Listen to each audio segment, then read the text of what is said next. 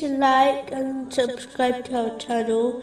Leave your questions and feedback in the comments section. Enjoy the video. Continuing with truthfulness in the love of Allah, the Exalted. True love for Allah, the Exalted, does not increase in good times, nor decrease in times of difficulties. The one who behaves like this is only a lover of blessings. The next aspect of truthfulness is truthfulness in contentment with Allah, the Exalted. The sign of this is when one is not impatient, nor do they desire a change, irrespective of whatever situation they are in. They are content with what Allah, the Exalted, has chosen, knowing He only chooses the best for His servants. A true servant does not know what decision is better for them, so they instead rely on the choice of Allah, the Exalted.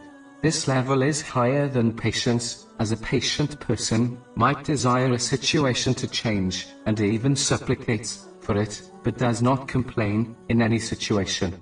When a Muslim is truthful in their love for Allah, the Exalted, then they surrender to the will of Allah, the Exalted, without resistance. Suspicion on destiny leaves them, and they become content with whatever Allah, the Exalted, has chosen.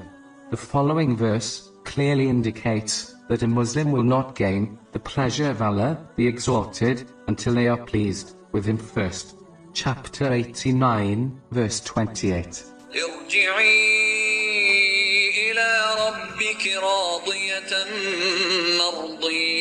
Return to your Lord, well pleased and pleasing to Him. The next aspect of truthfulness is truthfulness in longing for Allah, the Exalted. This is the condition of the true servants of Allah, the Exalted. They desire nothing except their Lord. This inspires them to strive in His obedience, knowing that this will not be achieved by someone who is disobedient to Allah, the Exalted. The Muslim who longs for Allah, the Exalted, desires to leave this world and reach the hereafter. These people often prefer solitude and being alone than the company of people. They are balanced between fear and hope. Fear of disobeying their Lord, and therefore being barred from Him and His proximity. Their hope inspires them to sincerely repent for their mistakes and strive in obedience, knowing Allah, the Exalted, is most forgiving and merciful.